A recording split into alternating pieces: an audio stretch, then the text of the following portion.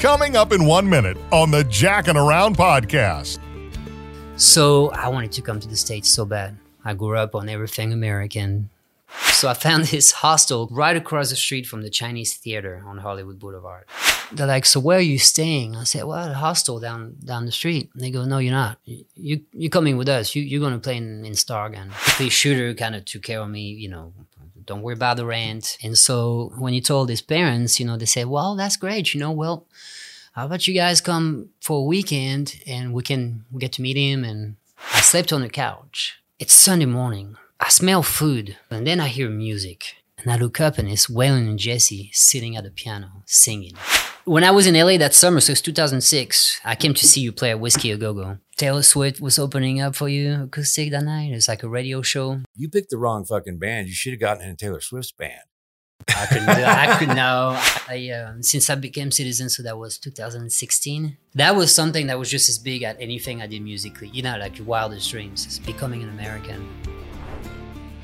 This is the Jackin' Around podcast, hosted by two-time Academy of Country Music Award winner Jack Ingram. And now, here's Jack. The Jackin' Around podcast is brought to you by Lone Star Dry Goods, a collection of handcrafted quality goods with a truly unique Americana vibe. Visit the world headquarters in the heart of downtown Abilene, Texas and Willow Park, Texas, near Fort Worth. And visit LoneStarDryGoods.com for more information. So we're coming up on episode 7. We're going to be speaking with and visiting with my good buddy, my old pal, my running mate, my band member, Kevin Siu, a.k.a. Frenchie, a.k.a. Frenchie French Fry Forever, Forget Me Not, Fresca Freedom, Froggy. He's going to tell us a story about how he got over here to America from France, how he stayed over here, and all his travels and travails in between. The question is... Found that at a junk shop. Ah. Look, it's an empty key. There's no... Oh. So someone was moving in, but she did something, he did something, and... something happened somewhere. The honeymoon was over before it even started. Are you ready, dude? We're losing our momentum here. Losing charm. Losing charm. You know who says that all the time? Whenever they're doing like whatever. Miranda. It's like her. It's her. That's the thing. Cue to her people. Like, let's get this fucking show on the road. Losing charm. I like that. Count to 30. And we'll be ready. Hey man, we're gonna go to Starbucks real quick. Do you?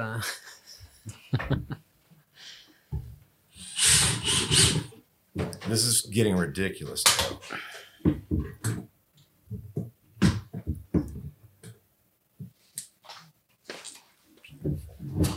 Man, you missed the guitar. Come on.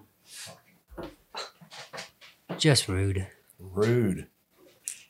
We ready, rolling? Yeah. It was ready a couple hours ago.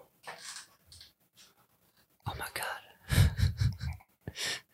And how often you have to deal with him like that? I don't have to deal with him. You don't have to deal with him. Are we live? Been live for about 20 minutes. You just haven't known.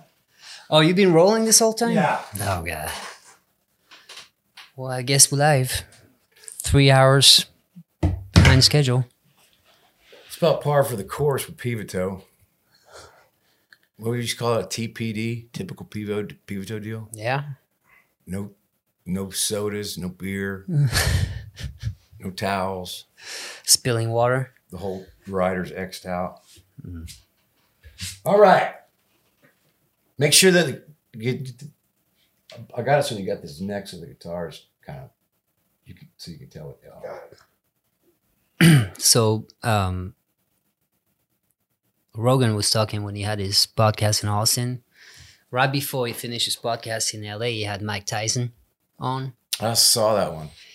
And Mike Tyson was getting ready for the fight. So he was in full-on mode, like training and everything. And so he said it was so intense in the room. And I was so close to him that I got scared. So when I built the room in Austin, I made the table wider because I knew I'll have him on again and I don't want to deal with it. So he made the table wider. I've learned a lot about doing a podcast just by watching his, I mean, and watching some others, but it's pretty cool. I love it. You kind of see. It's like some people I interview where they do all the homework and all the research, and then others it just kind of. What I wanted to see was like, because I love you and everybody that I've had on this so far, I love. Yeah. Like I'm friends with or just fans of. And so I wanted to see like how he did it when he had somebody that I know he probably doesn't really dig, or that he's not that interested in the subject matter or whatever. And that was interesting because he's good at it. Yeah. But he still doesn't do a ton of research. He just talks. He says it all the time. He said, I'm a dumbass. But he asks questions. Not that. That's what I mean. He's interested in He's people. interested in everything. But what I like also is when he's got a guest on and they don't talk about what the guest does.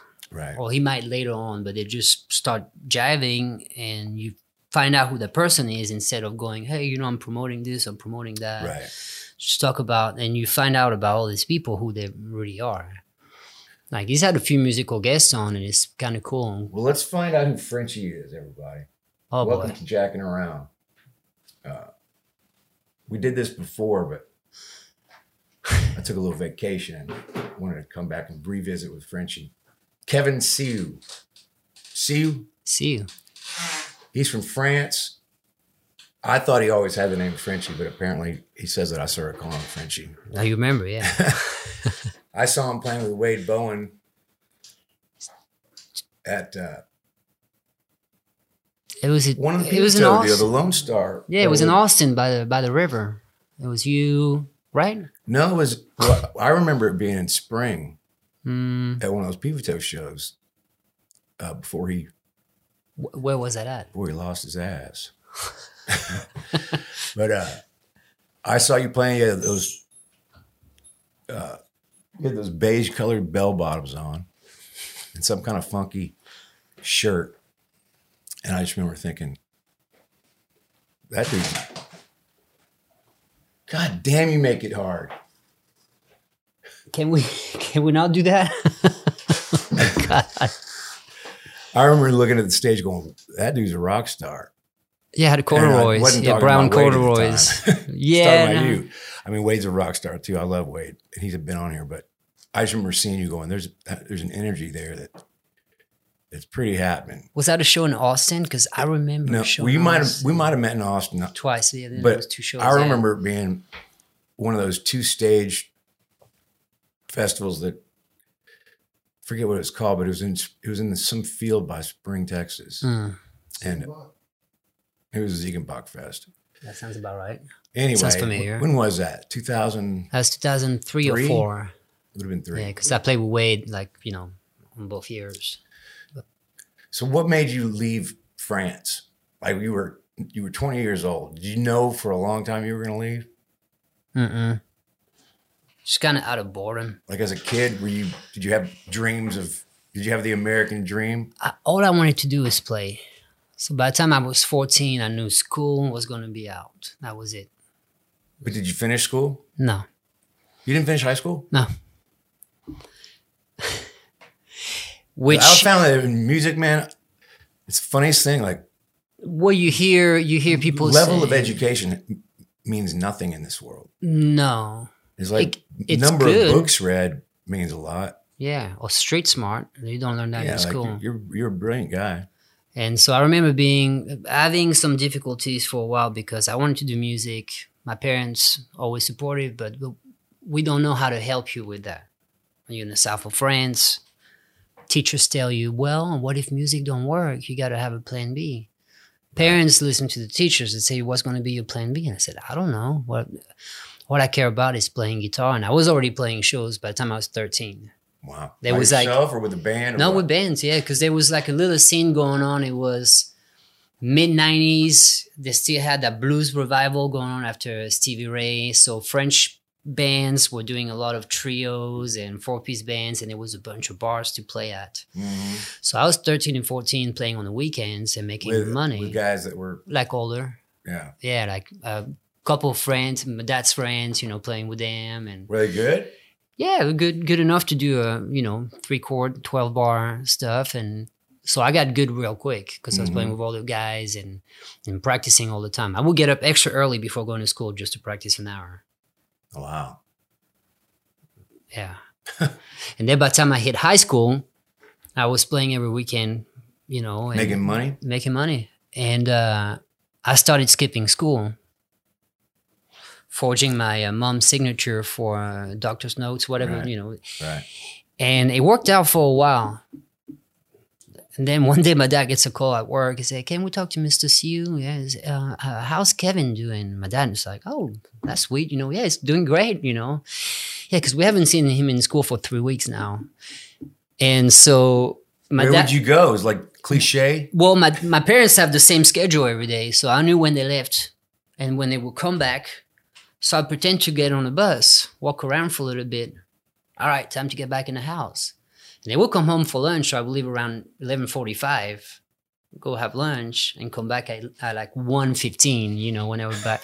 And so by the time they got off work, I was supposed to be back from school. So basically I would just stay home and practice guitar all day. Right. One time a teacher called home to talk to my parents and Adam one that picked up and I was supposed to be in class. So long story short, my dad goes, "How was school today?" And I said, "Oh, it was great. Just nothing special." And he goes, "Cool." Because, they called at work and I just went, Busted. And he goes, "What have you been up to?" And I said, "Well, I've been That scared the shit out of him. Yeah, I've been practicing guitar, just staying home and practicing guitar." So my dad was like, "All right, that's cool." And I was like, "All right." And he goes, "But I got to tell your mom though." I was like, "No." Because my dad was cool. My mom was cool too, but she was more. Yeah, she was a mom. She was mom, And so I ended up working in a music store for a little bit. And then I had a period where. So you left school in the 9th grade? Is that ninth? I don't know. Is it 9th grade? Yeah. I did first year of high school and I had to do it again because my grades were terrible. Right. So the second year I thought, well, just, do it, that way but I couldn't even focus on any of that. So I went and worked in a music store. And then after a while, the band broke up. The what? The band broke up. Yeah. It was called Route 66. And everything fell apart. That's so funny. I mean, what a cliche to have a band name of an American Highway and a French band. That's right. Well, I got it tattooed. I love it. I think it's great. And so the band broke up. Nothing was going on. I ended up quitting my job thinking that I would have more opportunities. And then it was nothing. I would just stay home. And I got, depressed, fighting with my parents. So I thought, well, what are you going to do? Either find a job and then just forget music or hit the road. Mm-hmm. So I wanted to come to the States so bad. I grew up on everything American, television shows, records. Oh, really? Television shows too? Mm-hmm. Which I have a funny story about that from when I came to the States, because my favorite series when I was a kid was Dukes of Hazzard. Which was not called Dukes of Hazzard. What is it called? It was called Sheriff. Yeah. It's called what? It was called Sheriff, fais-moi peur. So anyway, even that sounds romantic, right? So like, what? So I had this vision of everything American. The coolest things were American: the cars, the girls, the music. Everything was birthed here. But how do you wrap your head around? Hey, I'm just going to move to the States, and then where? New York, LA, Dallas, Austin, Nashville. I just didn't know. So I thought, all right. And this is when Street Smart started. I thought, okay, so a lot of my favorite musicians are English. They come from London or around London, and they played American music. And I also knew that English bands are popular in America. Mm-hmm. So I thought, well, this is the European Union. I don't need a visa to go to London. So if I can make it to Paris, then you can go across the channel and go to London. So I said, that's what I'm going to do. I'm going to go to London. So I did. I forgot if I flew there, if I took a train. That's a little blurry. But made my way to London. And I figured if I can join an English band, maybe a successful one or, indie band type, then I can make it to the States with that English band. And you're 17 now, 18? No, I'm 19. 19. And so I found out real quick that English people do not want French people in their band. Why? Did y'all quit? Because we surrendered. Don't make it past rehearsal or audition. No, it was fun and I enjoyed it, but the culture was very much English, which makes sense, right? It's England. So I had a vision of what London was because of Led Zeppelin and Jeff Beck and Clapton, Cream and all that. But first of all, that was the 60s and 70s and I was in the late 90s, early 2000s. Right. So it was already a different world. And I just didn't quite click, even though I had a great time over there. I didn't quite click with the London culture. I did see some cool shows. And one of the shows I saw when I was there I wonder what that is, like the culture part where they're very old. They probably want to. Very old countries. I mean, Yeah, they don't have want to such get a long further history. away from American blues. They want to get closer. So getting a French guitar player would take them in their brain they call further us, away. They call us froggies over there. I think They we call- talked about They call you all that over here too. No.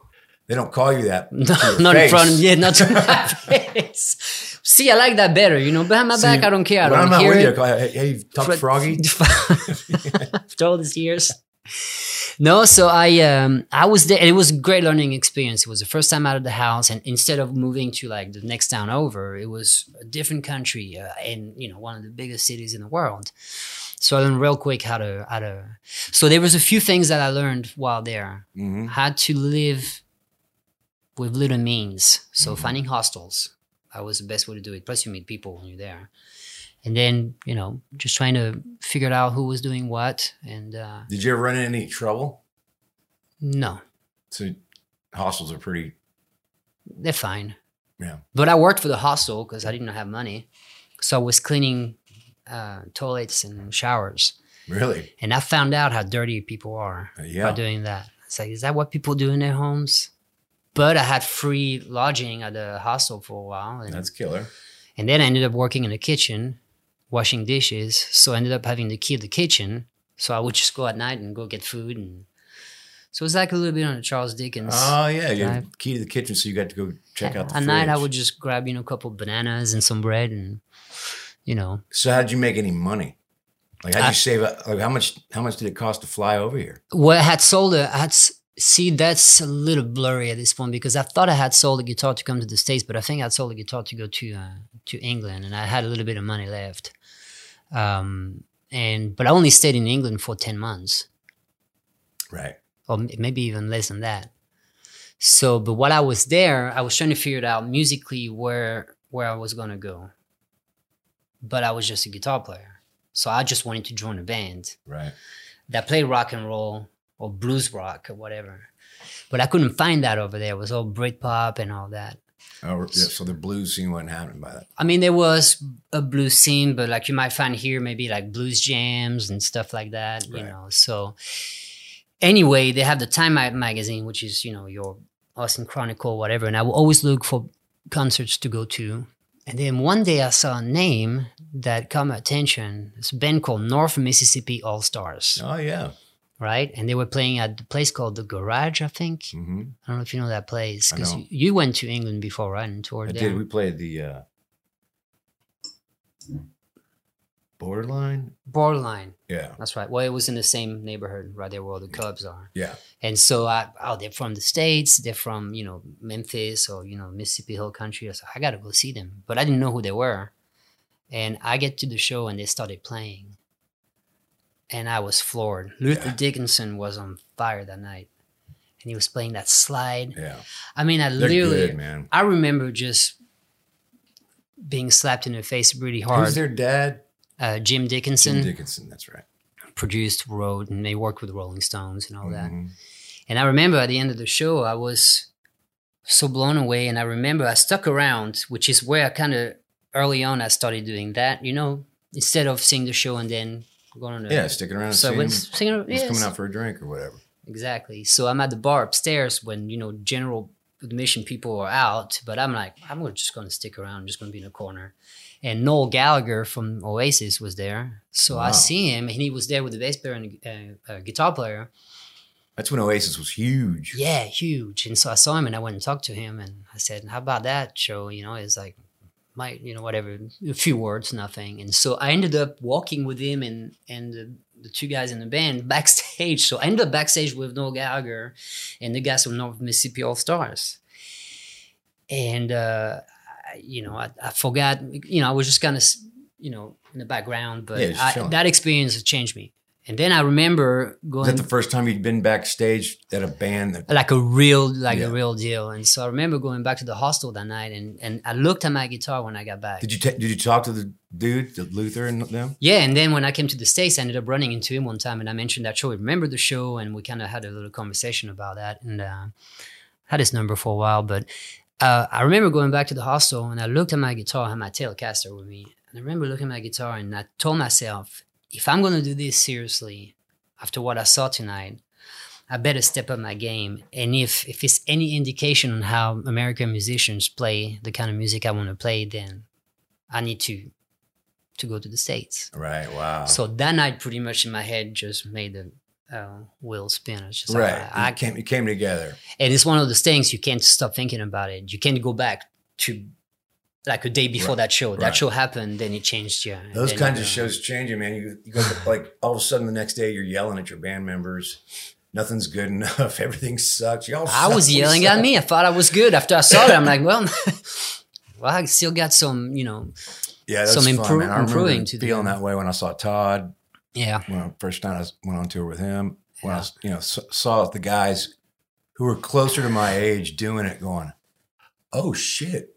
Yeah. If you're going to run a marathon, you got to run. Yeah. And I didn't really see that in LA much when I moved, because that's where I moved from England.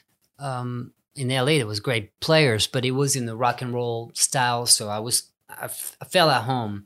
I saw that in Nashville.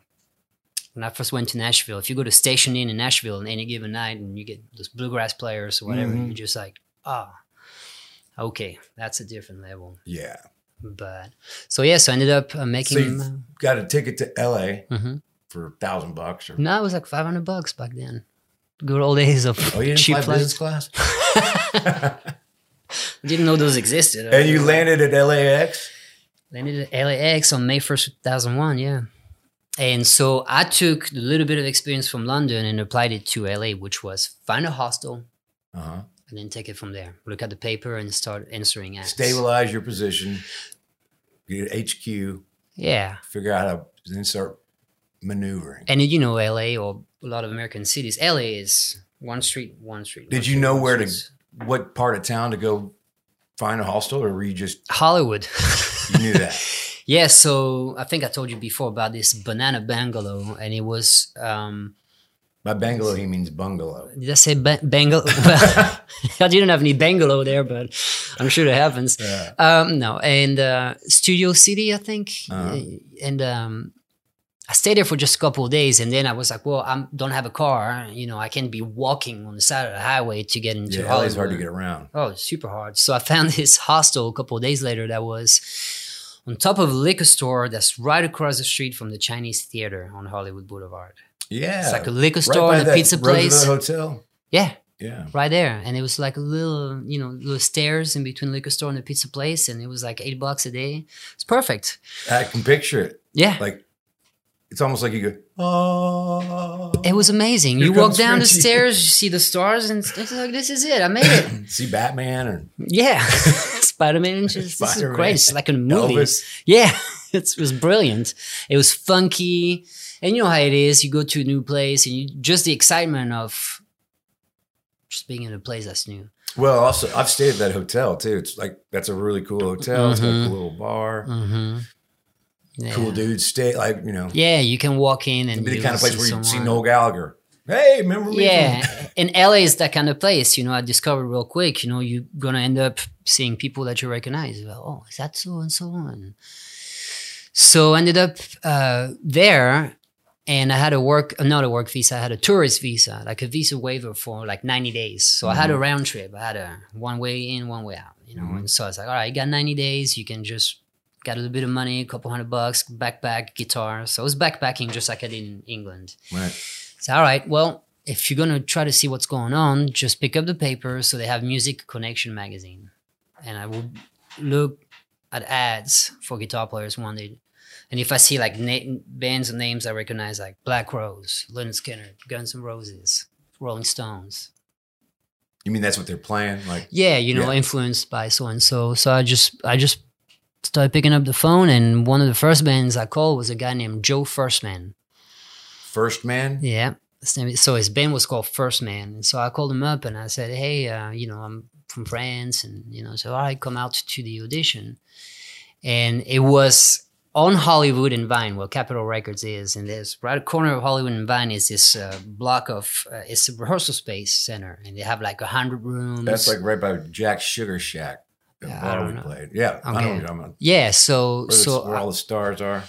Yeah, and so I met up with him for the audition, and it was like 20 guitar players that showed up. And he was doing a week-long audition. Okay, so-and-so come back the next day. So-and-so come back the next day, which was a little much. Whittling it down for a bar band? Yeah. So from 20 guitar players, and it happened in the course of, I think, like 4 days, whatever, with a show at the end of the week. And it came down to 2 guitar players. Me, and another guy that you might know of named Slim. Slim ended up playing guitar for Lady Antebellum. Oh, yeah. Yeah, he was in LA. So it came down to me and Slim. Dude with the braids, right? Yeah. Yeah. It was awesome, by the way. I was thinking about him today on the way here. I was thinking about all that stuff, and I haven't talked to him in a while, but... What's up, Slim? Yeah, Slim, what's up? So... He's Lady A now. Right, Lady A.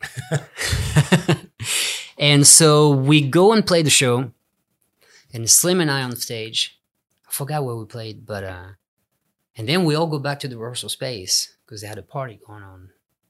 So we're drinking, these girls, we're jamming, and I'm playing and getting boozed up, and I'm playing whipping post on my brothers. Right. Just jamming, and whatever. And then I just stop playing for a while, and this guy comes up to me and he goes, hey, I'm Lex. I said, cool. And he goes, what's your deal?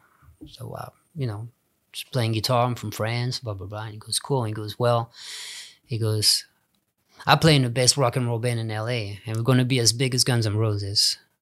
I love LA. I was like, oh, you are?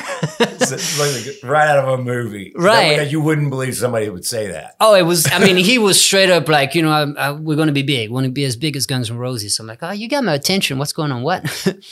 And I got the gig with First Man that night. Mm-hmm. So I was going to play with him. He had like manager. Did he take you and Slim? No, I got the gig. Oh, you got the gig. Slim Pickens. Yes. Slim did get the gig. And I'm talking, it's like 2 a.m, right on a Saturday night. And so Lex goes, hey man, have you heard of Waylon Jennings? And I go, no. You'd never heard of Waylon Jennings at that point? Mm-mm. Wow. It was all rock and roll and blues at home. Get it? Johnny Cash was the only name that, if you're not into country Resonates. music, that you would recognize. I go, no. He goes, all right. And he goes, well, have you heard of Dukes of Hazzard? See where this is going? That's your favorite TV show. Favorite TV show. And I go, no. He's like, hold on a second. You haven't... He goes, just a good old boy. I go, oh yeah, Chérie, fais-moi peur, So, I didn't know the name of it. I said, how cool is good? Well, I played with his son, Shooter, it's a band called Stargun. I was like, oh, no kidding. So I was drawn towards what he had to say. Of course. So he called Shooter up. Shooter was out and about. And what I didn't know is that the guitar player had given his notice and was about to move back to Nashville. Oh, he was wow. still in the band. They hadn't looked for a guitar player yet. Mm-hmm. So Lex, who's a businessman, knew not, I didn't know what was going Was Lex on. the manager or something? No, but he was always, he always had an eye on the business side of things. So he wasn't going to let me go. I didn't know that. So Shooter shows up, we meet, we go to their rehearsal space. Yeah, oh yeah. So at 2, 3 a.m, here we are in Shooter's studio, a rehearsal space / recording studio. And we got to playing. He picked up a bass and Lex was on drums, and Lex was like, come on, shred, Right. So I'm just... Come on, make me look good. Right. And so I'm playing and, doing the whole thing, and they're like, so where are you staying? I said, well, at a hostel down the street. And they go, no, you're not. I go, okay, well, because you coming with us. You're going to play in Stargan. So 3, 4 in the morning at that point, I don't know. We go by the hostel. I go pick up my bag, and I move into the band house that night. No shit. And started everything. Oh, the next day I had to tell First Man, like, you know. I was about to say, when did you break it till? I think it was the next day or 2 days later. I think I went to lunch with him, and I was like, man, and actually First Man got mad at Shooter. He mentioned it because he ended up being he had like a house band for a talk show. I was trying to remember the name. First Man did? Yeah, for a late night show. Daly, what was his name? Carson Daly. Is that Carson Daly? Mm-hmm. That show you had at like after Conan O'Brien? Yes. So he ended up being the house band for that guy, but he was mad at Shooter for a while because they were friends afterwards. But you stole my guitar player, you know? And it's like, you know, I had a say in it. You know, that was a better offer anyway. Right. You can't steal people. So I woke up in the band house the next day, and you know, that started the whole 20 years. Wow, being man. Here. That just shows. Like, people would call that lucky or blessed or whatever, but it's also that kind of shit started years ago when you first said, I'm going that way. Yeah. And you just kind of rely on the universe to pretty much provide stuff for you. And it's like, it's funny how if you know where you're going, even if it's 1,000,000 miles away, you'll get there. Well, and there was a sense of urgency also because, you know, I knew some people in my hometown that never left. Mm-hmm. And a friend of my dad's who's a bass player, he had told me when I left for England, he said, you know, if I was your age, I'd go with you. He never left. So it's funny, man. The first part of your career is just like a cliche of a movie of a band that's just starting. Mm-hmm. With the line, we're going to be bigger than Guns N' Roses. What if I left a month later? Go spread your wings. Yes. What if I left a month later? I wouldn't have played with Shooter. And yeah, who knows? You know, who knows? But everything fell into place because I remember we talked about this. You know, I said, hey, look, this is the deal. I need to get paperwork. I'm only here for a few months. I need to get a work visa. Yeah. I need to get a work visa. I cannot work. Not that I wanted to work, but I said I cannot work, so I need a place to stay. So basically, Shooter kind of took care of me, you know, don't worry about the rent, you know, and I called my dad, we'll figure it out, the paperwork. So when he told his dad, Waylon, and his mom, Jessie. And so in your mind, you're sitting there talking to Shooter, who's the son of the narrator of your favorite TV show from as you're a kid. Yeah.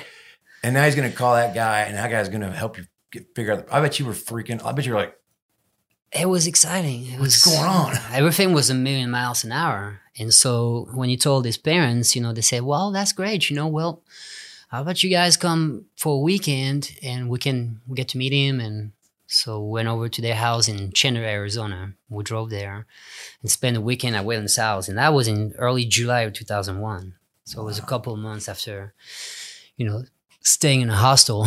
You get to meet Jessie Coulter too. Yeah. Were you aware of her at all? No, but real quick. I mean, you know, Shooter is like, hey, here's the albums.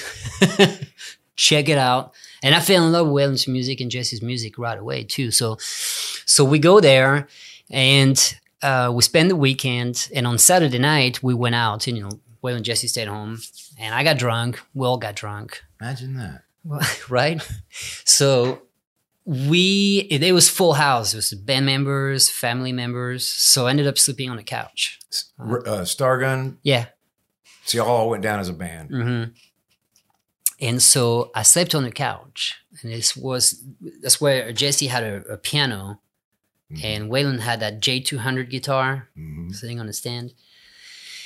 And it's Sunday morning. I smell food. Like bacon and all that stuff, you know. Jessie's cooking, right? I smell food, and then I hear music. My head is pounding. I'm like, I'm hungover. So I'm in the covers. I'm like trying to, you know, look at what's going on. Thought they were playing the, you know, stereo. And I look up, and it's Waylon and Jessie sitting at the piano singing. Wow. And everybody else is in the rooms and stuff. I'm on the couch, and my feet are dangling out. I'm looking, I'm like, well, this is crazy. And I saw the magic. I understood what was going on. Mm-hmm. Like when I met Waylon, I knew he was not a regular human. He had He's an got aura. a name on his shirt. Ain't no regular dude. Right, exactly. work. But I saw that, and it was cool. They loved me. They adopted me pretty much. They said, you're part of the family. See, what were they singing? Do you remember? I think they sang like Storms Never Last, and I don't know what else. I think they only sang a couple of songs. But you woke up to two of the most iconic figures. Yeah. In And by the this time we were genre. there, I knew what was up because, I studied real quick. Right. So, and a few things that were kind of crazy. He had like you have here, like things from the past and stuff. And he had like a letter from John Lennon saying how much he loved Waylon. And I'm like, oh, this is crazy. That's unbelievable, man. And I remember he had this motorcycle on a podium in the house. It's like an Ariel motorcycle from the 50s. A real motorcycle Mhm. on what? On a podium, like, on a stand. And so I was looking at it and I was curious and I asked Waylon. So that's me asking him, not Jesse or Shooter or whatever. I asked Waylon, I said, whose motorcycle is this? And he goes, oh, that's Buddy's. And I go, Buddy who? He goes, looks at me, French guy. He goes, Holly, Buddy Holly. I just kind of, Because you didn't know any of his history. You just knew the records he made. Well, I knew he had played for Buddy. Oh, you did? At Yeah, that I point. knew that. And so I took a picture on it, because it's just like you're at home, like make yourself at home. So I still have the pictures of me on Buddy Holly's motorcycle, and I'm thinking this is rock and roll history, Yeah, man. because country music is also rock and roll history. They're That's both related. And so after that, wrote me a letter for immigration and got work visas and whatnot. Right. And played with Shooter for a couple of years, and I remember. So I had my Telecaster, right? And Shooter's like, well, we got to have the Guns N' Roses sound. And I said, I love that. And he goes, like a Les Paul. I'm thinking, well, that's a couple of grand. Mm-hmm. So I said, well, I'm not going to sell my telly to buy a Les Paul. I don't know what to do. And he goes, I'll call my dad. So, You had a Les Paul laying around the house? no, so when being left-handed, So, Yeah. so Waylon ended up calling Gibson and said, I need a left-handed Gibson Les Paul shipped to that address. And so one morning I wake up and Shooter goes, dude, come to the living room. I said, what? And it was a Gibson case, and I opened it up and it was from Waylon. And he had bought me, or I don't know if he paid for it, but it's Waylon, right? But he had gotten me a Gibson Les Paul. And that's all within the first... I don't get jealous very often, man. But that's Well, it's wild, right? It's, but I knew I was lucky. I knew I had not hit the jackpot, because that sounds, a little weird, but I knew I was... well. The only thing that didn't Introduced, come true, the only you thing that didn't come true was Stargun wasn't bigger than Guns N' Roses. Right. What happened there, man? Was it like, did you dig the music? Yeah, because I got to write with Shooter. Mhm. I wasn't writing lyrics, but I was writing guitar riffs. And Why didn't that work? Just cause? Same reason other things don't work? I think there's a few reasons for that. Because I remember it took me a while because that was my world for 2 years, Stargun. And Yeah. then it broke up. And then I'm like, what am I going to do? So it took me a while to get around, the concept of it. But I think really at the end of the day, that was Shooter's high school band. He started He it at just the end of started high it, school yeah. and then moved to LA. But then he got better, and then he got, to find Yeah, himself. And Yeah. so that's when he went solo. Right. And so it was time to put that aside. But we remained friends and everything. That's when I moved to Texas to go play with Wade. Right. How'd you know you were going to play with Wade? Like, how'd you connect with him? Well, that happened it was like circumstantial. So Lex and Carter Falco, guitar player, they're both from Waco. So they grew up with Wade. So Lex was helping Wade to mix that live at Blue Light. Falco, the drummer? Carter Falco was a guitar player and Lex Lipsitz was the drummer. And so Okay. Lex was helping Wade producing that Live at Blue Light Mm-hmm. album. And so I shouldn't probably be saying that, but that's all right. So when they got the recordings back, the band wasn't that great. So Wade is like, well, we need maybe to add a couple more guitars on that live album. So I added some guitars on that album. Right. And so then, While you were in LA? yeah. So then when Stargun broke up and Wade, got wind of that, he told Lex, well, maybe we can, see if, Kevin, not French yet, he wants to come down to Texas and maybe play some shows with us to kind of, you know, help the band a little bit. So I did, because I had nothing in LA. Right. Man, I didn't want to stay there anymore too, because I had toured with Stargun. We'd gone to Texas and back, and I saw the rest of America. Right. I mean, LA is very American, but it's also LA. It's easy to just stay there and never get out of it. Right. So I kind of, you know, being from South France, small town, you know, I would just kind of feel like more like a regular guy, like the whole like fancy parties and stuff. I went to those because, you know, Shooter will go and somebody else will go, and it was fun. But I was just like, I don't want to do that. I want to just play, you know. Right. So, and, you know, in LA, you don't play that often, you know. Yeah, it's more. Oh, they promote one show and they go. Style over substance. Yeah, and I love the road. That's what I wanted to do, is be on the road. So I came down here and played with Wade, and that's when we met. Mm-hmm. And then I kind of, you know, did a couple of different things. Oh yeah, because I had work visas, right? So I had to renew them every so often. So How long did they last?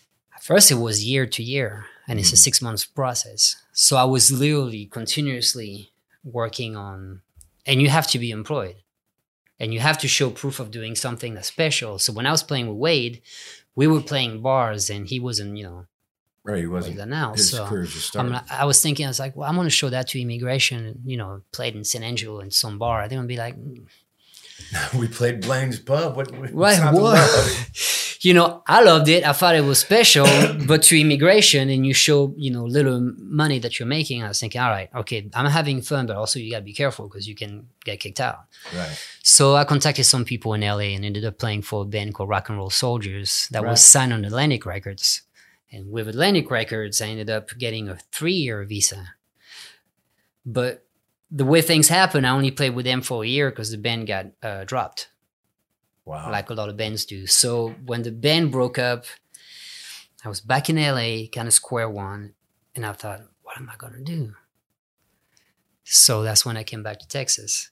But I had 2 years left of my visa. So So you'd already gone and played some gigs with Wade. then then you back came to LA. back. Then that band broke up, and you're like, oh shit. Yeah. So did you call Wade back up? No. I stayed in LA for a little while, and then things kind of went south. Meaning, I had no gig. Meaning your girlfriend broke up with you? No, that was the whole. You remember the girl from Phoenix story? Oh yeah. Oh, that happened then. Yeah. So I was freaking out because I wasn't making any money. I had a child on the way, and I was like, "What am I going to do?" You thought you had a child. I thought I had a child, right? So now we don't need to get into that too much in details, but you know, I was shit is getting serious, and I can't be playing in bands just to play in bands. I need to, if I want to do it, I'm going to have to be in a real professional In a band. band, you know, the real deal. But how do you go about it? And I was broke, and so what happens sometimes when you're broke is you tend to party more than usual. Mm-hmm. So I was in Venice Beach hanging out with some characters. I mean, I wasn't getting in trouble, but maybe I was doing it a little much Right. of everything. And then one day I freaked out and I called my parents. I said, I'm coming home. I'm freaking out. Like, I don't want to be here anymore. I'm not going to be able to take care of that kid. I'm broke. I'm, you know, hurting myself My a little luck's bit. run out. Yeah. And so my parents had the best advice. They said, well, you can come back, but if you come back, your visa's going to run out. And then that's it. They go, you remember when you played in Texas? And I said, yeah. They go, do you remember hanging out with Ragweed and Stoney or meeting you and everybody? I said, yeah. They go, well, why don't you call people up again? And they go, maybe you can go back to Austin.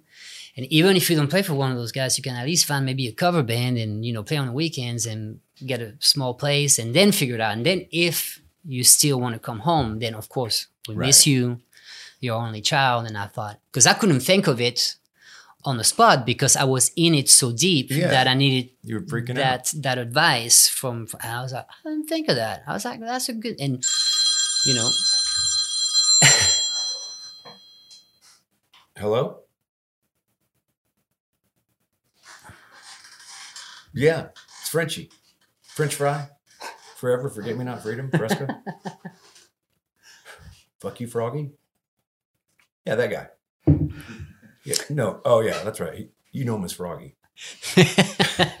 That's great. Oh my God. Sorry about that. But no, that's So fine. anyway, No, so I finally had a little hope. where'd you live when you got to Austin? So hold on, I got just to put things. Hear me out now. Hear me out. What's up, Drew? And so no, when I was in LA that summer, so it's 2006, and without the band and everything, I came to see you play at Whiskey A Go Go. Oh, Yeah. And I had talked to John Mike, I think, yeah. And so I came to see you, and Taylor Swift was opening up for you acoustic that night. It was like a radio show. yeah. by I radio. remember like it was yesterday. So They had hay bales. yes. On the, I remember that. I was floor. like, well, that's odd in LA, right off the Sunset Strip. And so I remember, I don't know if I talked to you, but I talked to Peter a little bit, and then John Mike, I knew him pretty well. And so that stayed with me. I think it was like August of 2006, and that stayed with me. So I went through like basically early 2007, and I was like, that was a killer show, And so the first person that I contacted was Django Walker. You picked the wrong fucking band. You should have gotten in Taylor Swift's band. No, I couldn't do it. I couldn't do it. I'm kidding, but it's funny. The hair, I don't know. This is just. She rocks, man. She's great. She killed it. Yeah. She's great, but yeah. It's funny when you say she opened for me because I Yeah. tell my kids that. And they're like, no way. And she was like, what, 16 then? Yeah, something like that. Something like 16, 17. So, anyway, so by February of 2007, that's when I had my freak out and everything. So I called Django Walker. I called Django and I see what he was up to, And, I'm, about to play some shows and do this and that. Why don't you come to Austin? You knew Django from Wade and all that, yeah. a couple years back. So I was like, that was my way back into Austin. So I go stay with Django. He had his own place, and was that in the back of Jerry Jeff's house? no, but I did stay there too. I had the opportunity to spend a couple of afternoons with Jerry Jeff. That's great. I think one time, I think he was a little bored because he wouldn't let me go. I was in his music room, and showing me guitars and stuff. Yeah, he was great. And so the whole plan was to start a band with Django, or to start with him. And I think time-wise, what was going on, Masterson was going with Sunvolt, and you guys were looking for a guitar player. In 2007? Yeah, early 2007. And my name came up. Now, I didn't know that was going on. So Drew contacted Casey Twist, and Twist got a hold of me right before I left LA, telling me that, there was a chance for an audition with you. Right. But it was my last weekend, so that night I got tore up. So I didn't even remember talking to Casey anyway. So I came to Austin not remembering that it was a chance auditioning for you. And so we got I don't know how we got a hold of each other, but I do remember you called me. Yeah. You go, hey man, this is Jack. I'm like, Jack, it's like, Jack who? I mean, I think because I didn't know, because I forgot that, that you were going to contact me. And So when I saw you playing with Wade, that was during the couple gigs that you played with him. You weren't like with him a long time. I played with him like for almost a year. Then you went back to LA? Yeah. Okay, I got you. So that was like 2003, So during that time, 2004, that's when I saw 2004, you. 2005. Yes. So I've been a couple of years. Mm-hmm. So I remember Django was going to play some basketball or something, and I was just sitting in the house, I had the audition, that's right. So I went to the audition, and I thought, what? It's like, well, all right. I said, Jack is the real deal. I knew that you had the label and everything. Right. The number one, I was thinking, well, I'm pretty rough on the edges. Got the one Vox amp, the one, SG or whatever I had at the time. It was at SG. Yeah, and I was back, like the first day, backpack and guitar, an amp, Right. that's an upgrade, and crashing on the couch, So it's like, well, and then I listened to the album, This Is It, and I loved every song, but I was thinking, man, like, you could hear the production and the sounds, a lot of layers, and I wasn't going to bullshit you. So I remember I showed up the audition, and I thought, well, it's Austin, it's going to be like 20 guitar players. And I show up, and there's nobody. It's just me. Right. So I was like, well, this is kind of weird. I wonder if Jack is an asshole. Nobody wants to work for him. So I show up, and Drew and Pete, Pete, hey, buddy, just cool and hanging. And so you showed up, and we played a couple of songs from the album. And then I think we did, was it Dim Lights? It was Dim Lights. Okay, we did Dim Lights. And then you had to go pick up the kids, right? So I wanted to say something to you before you left. And this is what came out of my mouth. I said, hey, Jack, yeah, what's up? And I go, I would love to play for you. If you have me in your band, I'll be professional, no drama. So you started off lying to me.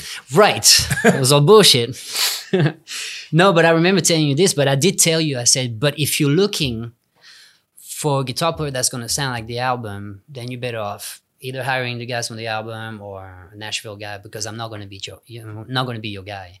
So you go, all right, cool. And then built it out. I was like, oh shit, what the hell is wrong with me? Like, just be like, oh yeah, whatever. You need that sound, Yeah. But I was such a raw guitar player that I didn't want to lie to you and then being over my head with the gig. Right. So I said, all right, well, I just lost that gig. That's great. And then Drew goes, a little while after that, I was still at the rehearsal space there. And he goes, so what you doing? I said, well, I don't know. I'm just hanging out at Django's. I got no plans. He goes, well, want to get on the bus and go on the road? I was like, yeah. Cha-ching. So John, Mike, and Pete in the rental car went by Django's, and Django was at the house, and he goes, what are you doing? And I said, well, I'm going on the road with Jack. He goes, oh, because I didn't really tell him what was going on. Right. And so if I remember correctly, you had a 2-week run through like Colorado and stuff, and then we end up in Nashville, and Masterson was finishing up the run. Right. But you had an audition in Nashville, a second audition. And that was, I think the label had put that audition together for you. Right. So I was on the road, and I remember I was practicing the songs during the day. I would watch the show at night to see what Masterson was doing. And then you would get me up on stage for Barbie Doll, Love You. And I was having a blast, Mm-hmm. but it was getting along, and I was getting the understanding of everything worked. And I was all excited. And then we get to Nashville 10 days later, and it dawned on me. I'm like, oh shit, that's the Nashville audition. He's gonna pick a guy from Nashville. I'm gonna be in Nashville. Nowhere to get home. Be a Hazy or Graham bus ticket back to Austin, and then back to square one. And so Drew got on the bus that day, and he goes, all right, guys, I got an announcement to make. And you were doing whatever you do, press, meetings and stuff. You were running all over the place. And I was pretty nervous that day. And he goes, all right, got a big announcement to make. Auditions are canceled, and it's going to be a rehearsal. And he turns around to me and goes, welcome to the band. And everybody hugged me. I was like to say, man, I don't remember having that rehearsal. I would have not wanted that. Yeah. I mean, those guys in Nashville, they can play. And they can do all those layers and all that shit. But I was like, yeah. That's why we played Dim Lights. That's kind of, every time I've had a rehearsal, we'll do whatever the hits are or whatever the songs are. And then piano player, Billy Nobel. Yeah. It's like, let's play something real simple that they don't know. Well, you had Jay Jackson that played pedal steel. He showed up at the rehearsal, and he was in the band. But I remember. Oh, so that's maybe what that rehearsal was about. Yeah. Because we were going on the road with Brad Paisley. Mm-hmm. And Boychetta had told me that you had to have a pedal steel player. I needed to country it up. I remember that conversation. Really? Yeah. Right. I was like, well, I've always loved pedal steel players, but yeah. And Jay showed up, but I remember. So we went for the Brad Paisley tour. Huh? Mm-hmm. You sure about? No, I think we came back because I think the first show that I played was the Houston Rodeo because Rascal Flatts had to cancel. Oh, wow. I think. And then and then we went on to do the Brad Paisley tour. Yeah. But we had a show in New Braunfels at River Road Ice House. And I think it was one of the first shows. And I was still, I had the gig, but I was thinking, well, now it's your time to do your thing, And we had the talkback mic and earbuds. And you went onto the mic, and Jay was not like on Keep On Keeping On. Like he was playing some parts, but he was not getting into it. I kept looking over at his bare feet. Yeah, I knew that you didn't like that. And he had that volume pedal. I'd see him when it was his time to shine, he'd pull it off. Yeah. And go pull it down. I was like, what are you doing? No, that's not how you do. We turn it up. Well, you told him in a talkback mic, middle of Keep On Keeping On. hey, this ain't Nashville, mother. You know, this is Texas. You better step it up. And you were, you were not mad, but you were like, you got into it. Like, hey, well, man, if you're a this pedal is... steel player in Texas, like, Yeah, and it was a big crowd, you know. yeah. And so I'm hearing this whole conversation between you and Jay, and I'm like, oh shit, my butt cheeks got a little tight, you know, and it's my turn for the solo. So I did extra for the keep on keeping on. So I'm like, okay, I don't want to get that, you know, talking on stage. That's funny. And then, yeah.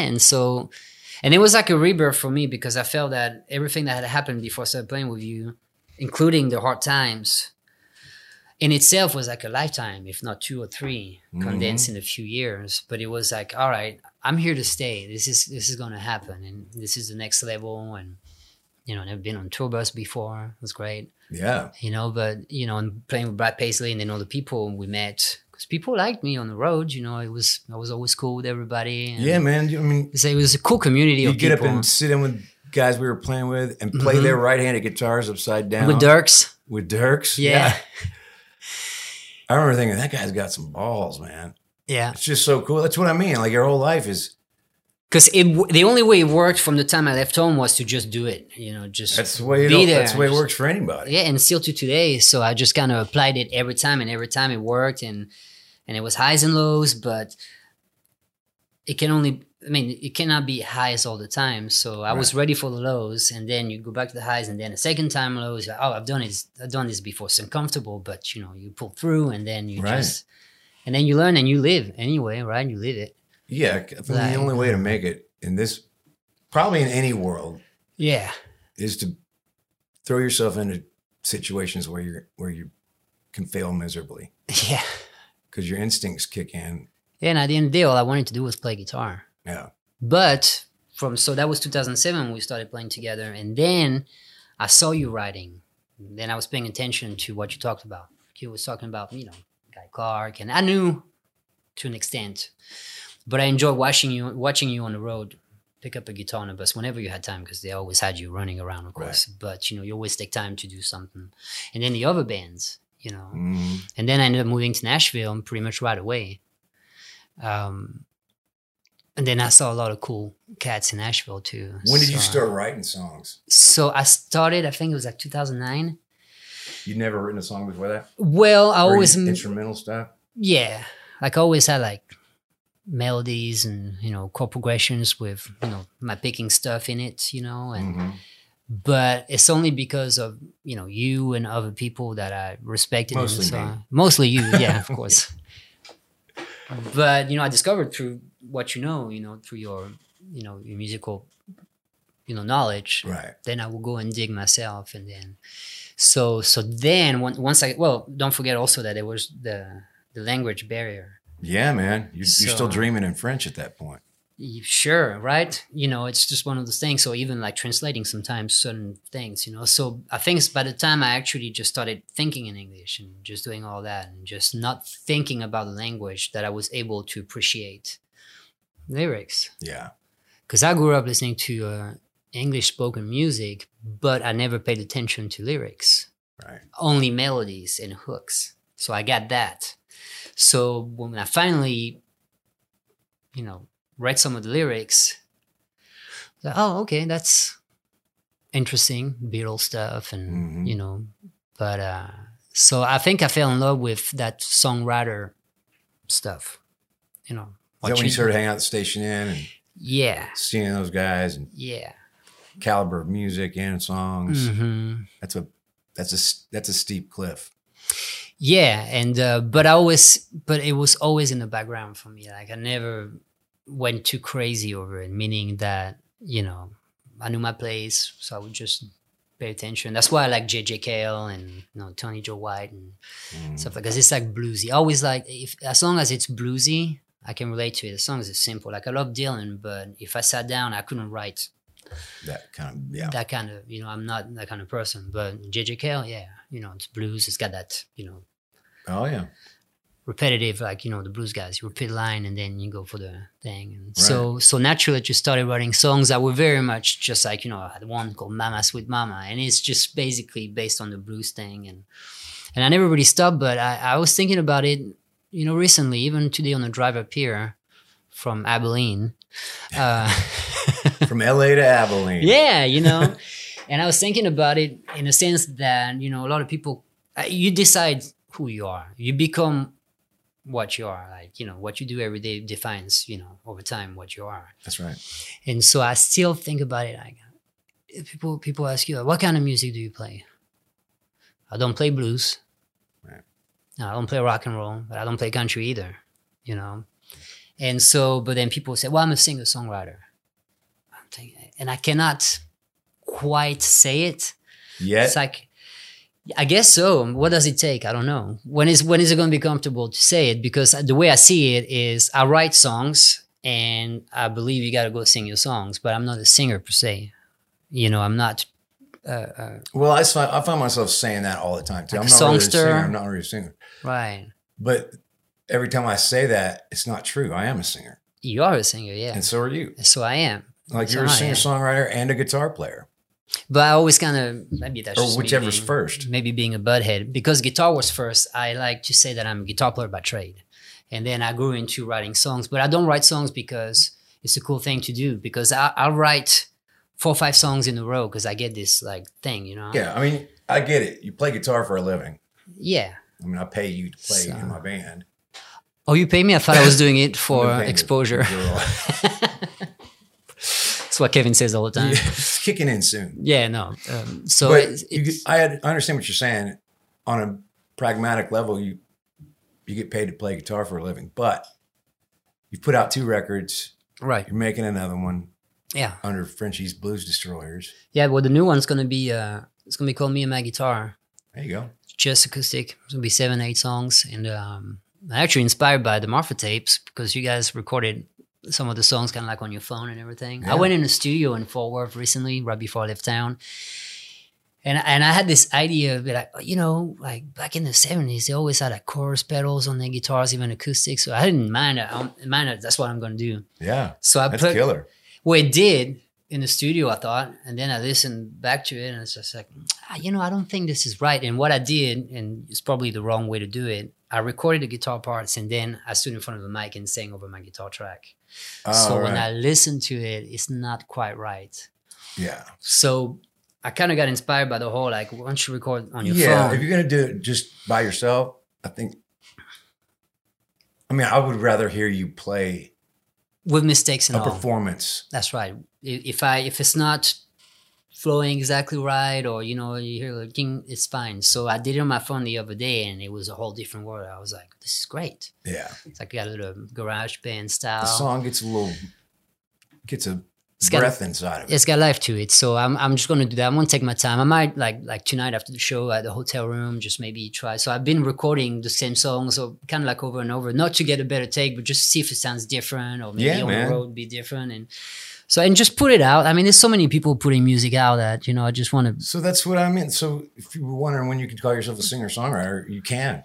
All that's right. That's what singer-songwriters do. They fuck with their songs and Yeah. play them by themselves and then play them in front of somebody and go, oh, I need to change that. It didn't go over. Like that's the trade. All right. Well, I'll take it. Well, That's it. It's really cool to watch The- the evolution of your songwriting and your singing, especially because right. Yeah. a The little bit singing. like the guys from London. Mm. It's hard to, when you listen, when you used to hearing Guy Clark, it's hard to hear a French guy Singing. sing this. Well, it's not hard to hear anybody that's great.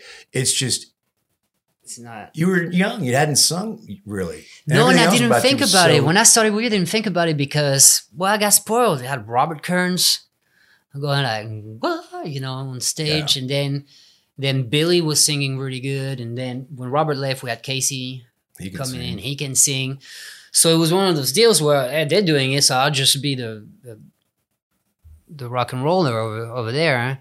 And then I remember Casey left, and then John Mack came back, and we didn't have Billy. And I remember we had like a couple of weeks break, so whenever that was, 2010 or 11. Everything was. And I remember the next show, we had a break for 2 or 3 weeks, and I remember the next show was at Billy Bob's. And one day I woke up like a week before the show, and I had a freak out because I'm like, hold on a second. It's Pete, John Mike, you and I. Mm-hmm. So four piece. Nobody sings. It's like, this is going to be weird. This is not going to be that great. So then I was like, well, shit, I got to do it. So I remember I sat down with the recordings. I knew the songs, so that was easy. I just had to practice. So I practiced. I didn't really pay attention. And then that show started singing. And I think I remember like you went like, oh, okay. You know, Well, it's a trip, man, because learning how to sing harmony vocals can be really daunting because it's such a but that's when the Beatles come in hard thing handy to for yeah, me. but Yeah, because I grew up you on learn it all really that stuff. quickly. Yeah, it was kind of almost second nature to do harmonies. And so, but then, so that was like, 10 years ago. And then since then I started playing shows, started writing, did a couple of recordings. Mm-hmm. And then naturally just kind of became better. And I enjoy it. I enjoy singing. Well, you're good at it. Yeah, it's fun. And now the thing that's hard, I don't know if you have that. Sometimes I have a issue remembering my own lyrics. Like, I don't know what it is. Some songs I write them and then I remember them. Some like I just gotta, I don't know if there's like a trick to get there. The trick for me is having a good tour manager sing out the first line. Every time I forget the words, if I can get the first word of the first verse or whatever I'm missing, just one little trigger, it comes up completely. Well, it's a different muscle memory too, because I think when you play guitar and just guitar for so long, that's one muscle. Mhm. And singing words is a different one. And then also, I know on stage I do it often. I just think about random stuff. Yeah. You see something in the crowd, or you think That's when I forget shit too. and then that's when you're like, oh, you got to snap back into it. So it's kind of like you got to be disciplined a little bit, no matter how many shows you've done. You know. Well, that's So, the beauty of writing your own songs Yeah, is that if you write songs that you love yeah, about your life or whatever, they're Yeah. coming from the inside of your soul, then when you're playing them, you're fully invested and you that's right. get to live it. So you can't concentrate on something else. That's right. It's a trip. I mean, that's the magic. Like, And that's what takes you back to writing always, like new songs and everything, because there's like steps to it, and then there's that sense of. I remember Billy Joe Shaver, I think, talked about it. He said I don't think he liked finishing a song because he liked the process of writing something. So he would take his time with songs because he knew that once he finished it or thought it was finished, Yeah. then the fun wasn't there anymore. Then it's got to go and sing it. yeah. It's like a cat playing with a mouse. It's like that, they don't go for the kill. They For me, just it's play just with it for a while. even when I write a song, it's like if the most discipline that I have to have is not just letting a line work, Uh-huh. but waiting, keep messing with it, keep putting extra lines on, keep reworking that line until I get the chills. Right. And then I know the line works. But that's something you know inside of you. Yeah, it's- You- yeah, you, that's you what's know fun. when you know. Yeah. and Yeah, it's because fun, that's where you yeah. go, ooh. Yeah. It's like this, I imagine it's probably just like a drug. Yeah, it is. Yeah. I mean- it's like a little high. Yeah. Yeah. But I'm thinking, like, with everything that's been going on recently with, like, living Fort Worth, moving to Abilene, because I haven't written in a while. Mm-hmm. So the batch of songs I'm going to record, I wrote them like around Thanksgiving of last year. So downtime, holidays, it's always a good time to write, especially because I'm I away got a from song family. title for you. What? You said it earlier. You said everything American. Everything American? You were talking about growing up listening to music Yeah. and Oh, I like that. everything. You said, no, everything American. I thought that's a song you can write Oh, that only you can write. true. I mean, With the perspective. with the perspective of why it was everything American and how that, Isn't that funny? yeah, it's great, man. It's funny because since I became citizen, so that was 2016. So 5 years. That was something that was just as big at anything I did musically. Like your wildest dreams. It's becoming an American. Yeah, and getting your citizenship. Yeah, and because it took 15 years to get there. So it was, it's special. Yeah, man, I would imagine that being a proud American is It's going to it's have a a bad different connotation. with some experience for you. people. Yeah, well, these days, yeah, It's like a lot of, and I look at it, sometimes scratch my head because I get it, I understand it. I mean, I talk bad about friends sometimes because No, I know, but you have an American would take it for granted.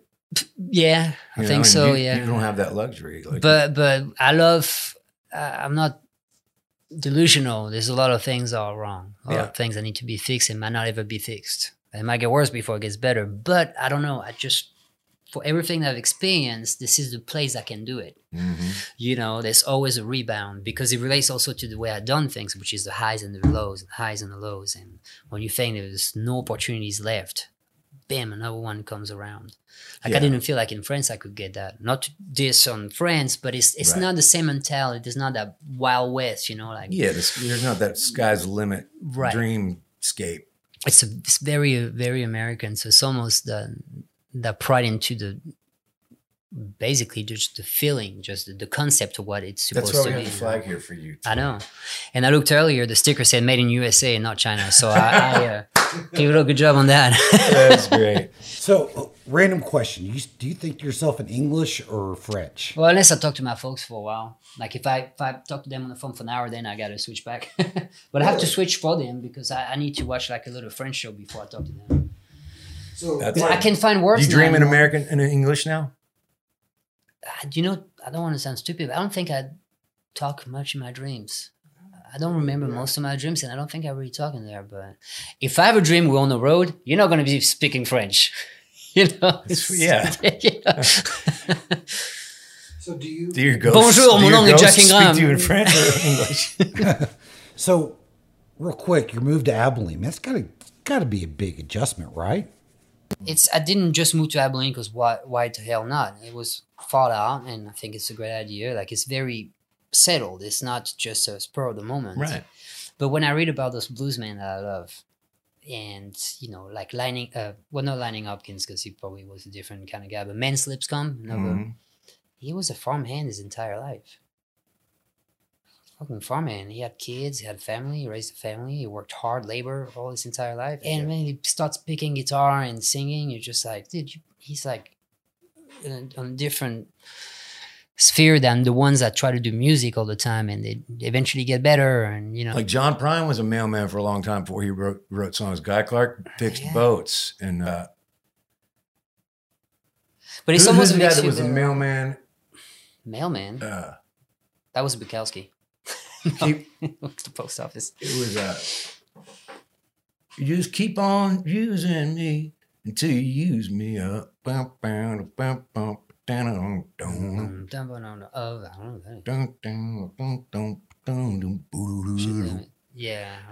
I'm blanking on his name, but he didn't start writing songs until he was in his 30s. Yeah. There's a bunch of people that, because the only thing you really need to know as a songwriter, because you have something to say, is you have to know yourself.